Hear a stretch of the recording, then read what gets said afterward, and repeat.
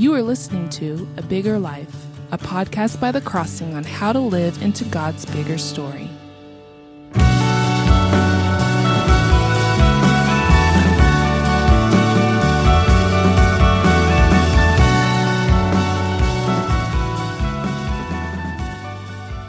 Today I want to look at Psalm 118. It's one of those interesting psalms that actually has two verses in it that Jesus quotes about himself. One is verse 22, and I'm just going to talk about these real briefly. These aren't the point of what I want to get into today for our discussion and meditation and prayer, but I think they're significant in leading into this, and that is where Jesus, in verse 22, he quotes this, referring to himself when the religious leaders of his day were rejecting him, rejecting his teaching, rejecting his authority. He quotes Psalm 118:22 when he says, "The stone that the builders rejected has become the cornerstone." And that's also, again, picked up in epistles in the New Testament as referring to Jesus. And then also verse 26, again, Jesus using this verse to refer to himself. "Blessed is he who comes in the name of the Lord." Jesus talks about that in Matthew 23. And you also may remember that verse being quoted by the people who are shouting praises to Jesus as he's entering Jerusalem on Palm Sunday. And they also, on Palm Sunday, say another verse out of Psalm 118 that you've heard before lots of times. It's verse 25, "Save us, we pray, O Lord." Now, you might be thinking, no, wait a minute. I mean, that phrase is said a lot, but I don't know that it sounds necessarily familiar, that I hear it all the time. Well, you've heard it. The Hebrew for that phrase, "Save us, we pray," is Hoshiana. And so that's obviously transliterated in the Greek and in the English as Hosanna, which is what the crowd was shouting as Jesus, they were actually shouting Hoshiana as Jesus was entering into Jerusalem on Palm Sunday. "Save us, we pray, O Lord," which is what they were saying to Jesus. It's interesting because the reason why they were saying that, those two verses, is because this is a psalm that was used as part of the liturgy for Passover, and Palm Sunday was the first day of Passover. But the fact that Jesus quoted these two verses about himself out of Psalm 118 shows us that how immersed Jesus was in the Psalms. Remember that Jesus said in Mark 12:36 that the Psalms were, at least the one he's quoting, were written by the Holy Spirit. And that was Jesus' view of the Psalms. He immersed himself in the Psalms. He was able to quote them by memory, and Jesus quotes the Psalms more than any other book in the Old Testament. And so, I don't know, if you really stop and think about it, if you just sort of when you hold the Psalms in your hand, when you open your Bible and you get the Old Testament book called Psalms, you're holding in your hand an exact copy translated from Hebrew into English. Jesus read it in the original Hebrew, but you're still holding in your hands a copy of Jesus' prayer book, the prayer book that Jesus immersed himself in as he worshiped the Father. So again, just let's think about it here. When God became human, the God that created this universe became human in the person of Jesus, and this man named Jesus, he was fully human, and so he had to learn to worship God like any human does, but he was also fully God. And we're not going to understand that, but fully God and fully human. But when Jesus worshiped the Father, he used the Psalms. I mean, he used other things too, but he used the Psalms heavily. That's what we're holding in our hands when we're looking at the Psalms. I want to have the same view of the Psalms that Jesus had. As I come to them, I want to understand that I'm coming into a book that's been authored by humans, but authored ultimately and mysteriously in ways we don't quite understand how it works, but according to Jesus, authored by the Holy Spirit.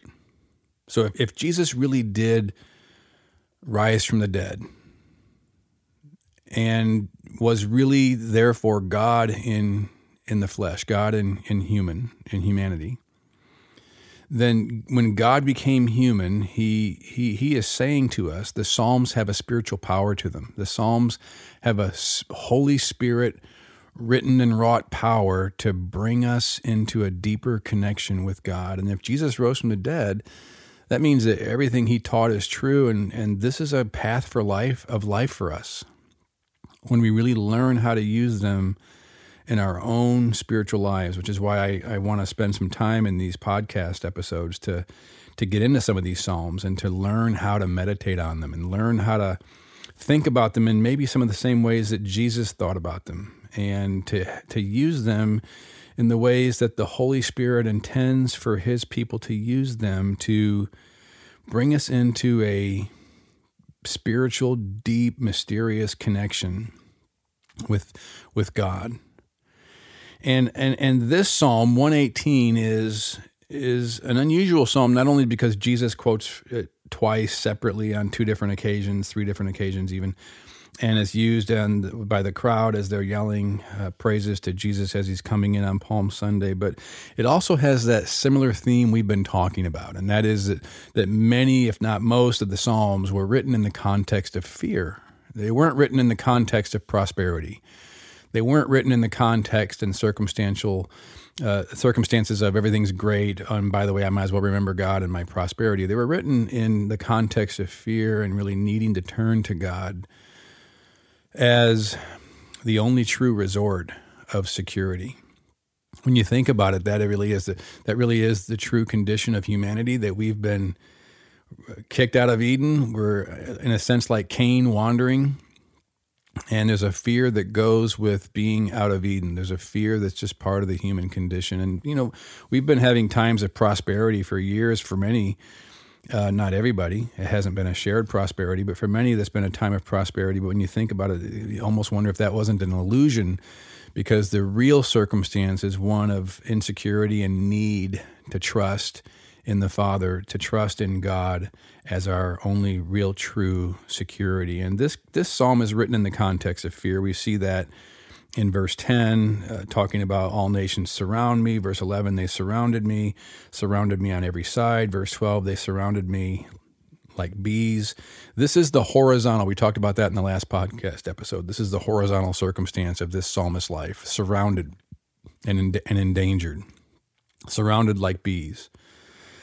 And so this psalm is written in the context of fear, and yet the psalmist reminds himself and reminds us that in the midst of our horizontal fears and insecurities, that the only way to truly find security, and to be honest, the only way to live in reality, is to see vertically, not just horizontally. To see, as he says in verse 6 of Psalm 118, the Lord, Yahweh, the Lord is on my side. Now, what he means by that is he is for me. Not that whatever I do, he's on my side, but that Yahweh is for me, not against me. He is for me. He is on my side. And I'm reading out of the ESV because I like the way the ESV's worded. It keeps a lot of the poetry, the ambiguity of the poetry. Yahweh is on my side. I will not fear. What can man do to me? The Lord is on my side as my helper. The author of Hebrews picks up that verse and quotes it. But before he quotes it, he says, so we can confidently say, the Lord is my helper. I will not fear. What can man do to me? What can anything do to me? Well, plenty. It can kill us, and ultimately the author of this psalm died of something.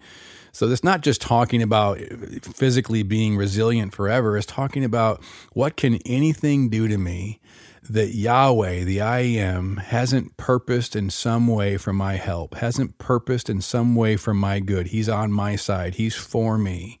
So I will not fear. I don't have to fear what anything can do to me, because the I Am is my helper. The I Am is on my side.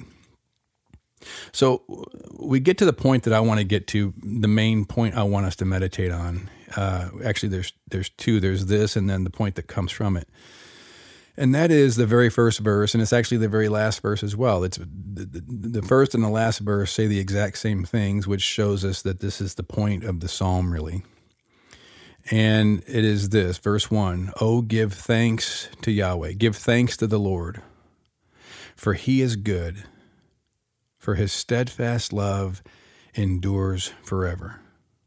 Oh, give thanks to the Lord. Give thanks to the I Am, for he is good, for his steadfast love endures forever. Those words "for" there mean give thanks to the Lord because he is good. Give thanks to the Lord because his steadfast love endures forever.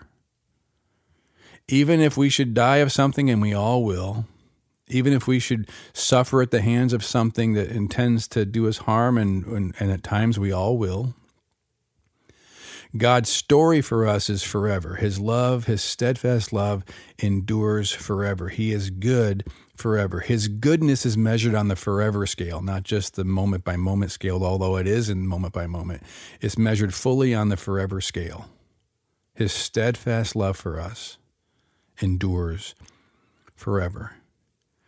And this is foundational to, you can't really live the Christian life, you can't thrive in the Christian life without believing that God is good in his will and that he loves you personally. He loves me personally, that his steadfast love for you endures forever. The degree that you're wishy-washy on those two things, that God's will for you is good and it's according to his steadfast love for you, is the degree that you're not going to really see vertically. You're not going to see reality. You're going to be stuck like a bumper pool table, always dodging the horizontal circumstances in fear and worry and anxiety. So this is the promise, the main promise of Psalm 118. Yahweh is good in all of his will for you, and his steadfast love endures forever. So we come then to this verse in verse 24 that I say literally every day. Every day, I go through a little litany of things that I say to myself, and I pray to God. And a lot of those things that are one and the same. Bless the Lord, O my soul, is Psalm 103.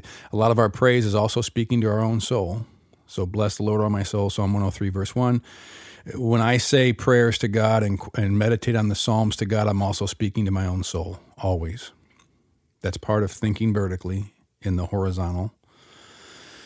And verse 24 says, and you've heard it before, probably, it says, "This is the day the Lord has made. This is the day the I Am has made. Let us rejoice and be glad in it." So if we remember the foundational promise of the very first verse and the very last verse, "Oh, give thanks to the Lord, for he is good, for his steadfast love endures forever." What that means is this is the day. And this, in the author's mind, when he writes "this is the day," he's talking about the day he's writing this psalm. So whatever day it is for us that we're reading the psalm, this is the day Yahweh has made. This is the day the I Am has made. The one who is the source of all existence. The I Am who is the giver of all life. The I Am who is infinitely God in the past, infinitely God in the future, and infinitely God in our present. The I Am is always in the present tense, in our present tense, infinitely so, 100% focused on us without being any less focused anywhere else. 100% with us, present with us without being any less present anywhere else, because he's infinite. Nothing gets drained, nothing gets used up. And so we have this promise that today is the day the I Am has made. He's ordained it. He's doing it in our story that is a forever story. His love endures forever.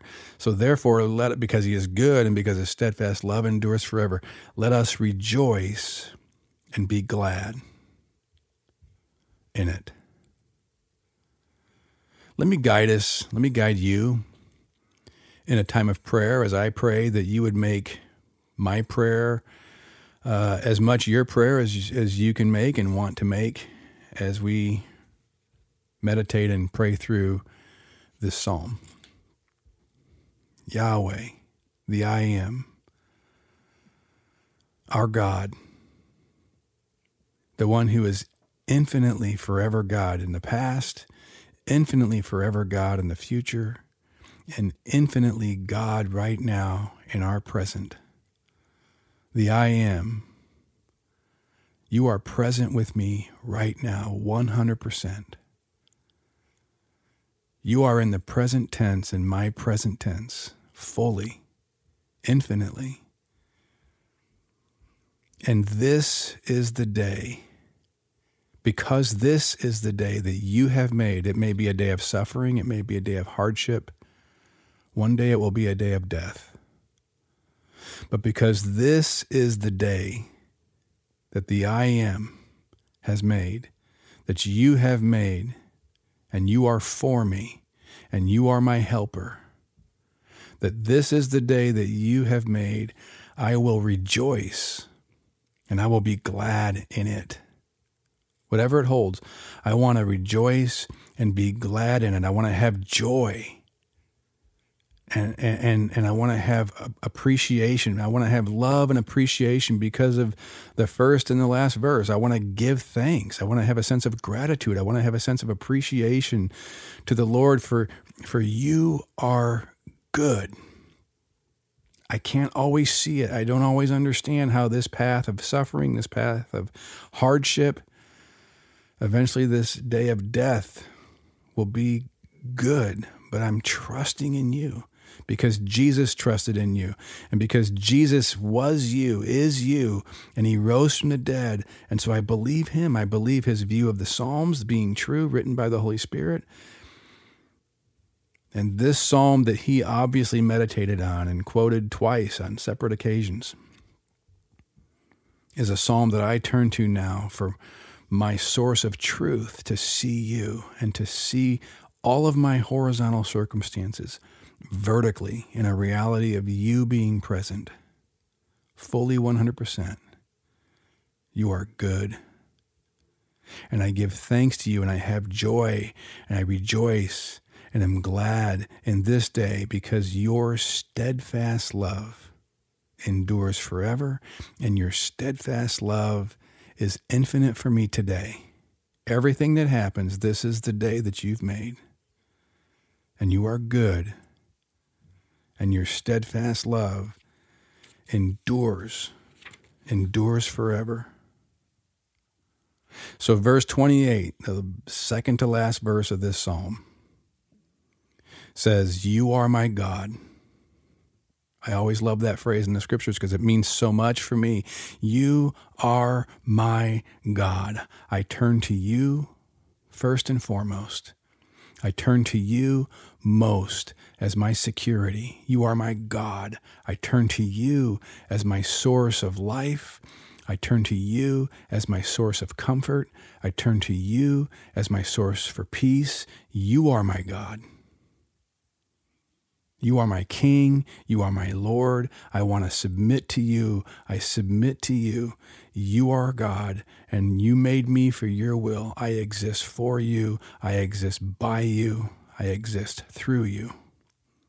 And the psalm says, you are my God, verse 28, you are my God, and I will give thanks to you. You are my God. I will extol you. I rejoice that you are my God. I rejoice that you are always good to me. I rejoice that your steadfast love for me endures forever, and it endures now in the present tense. And so I give you thanks. I have appreciation and gratitude toward you.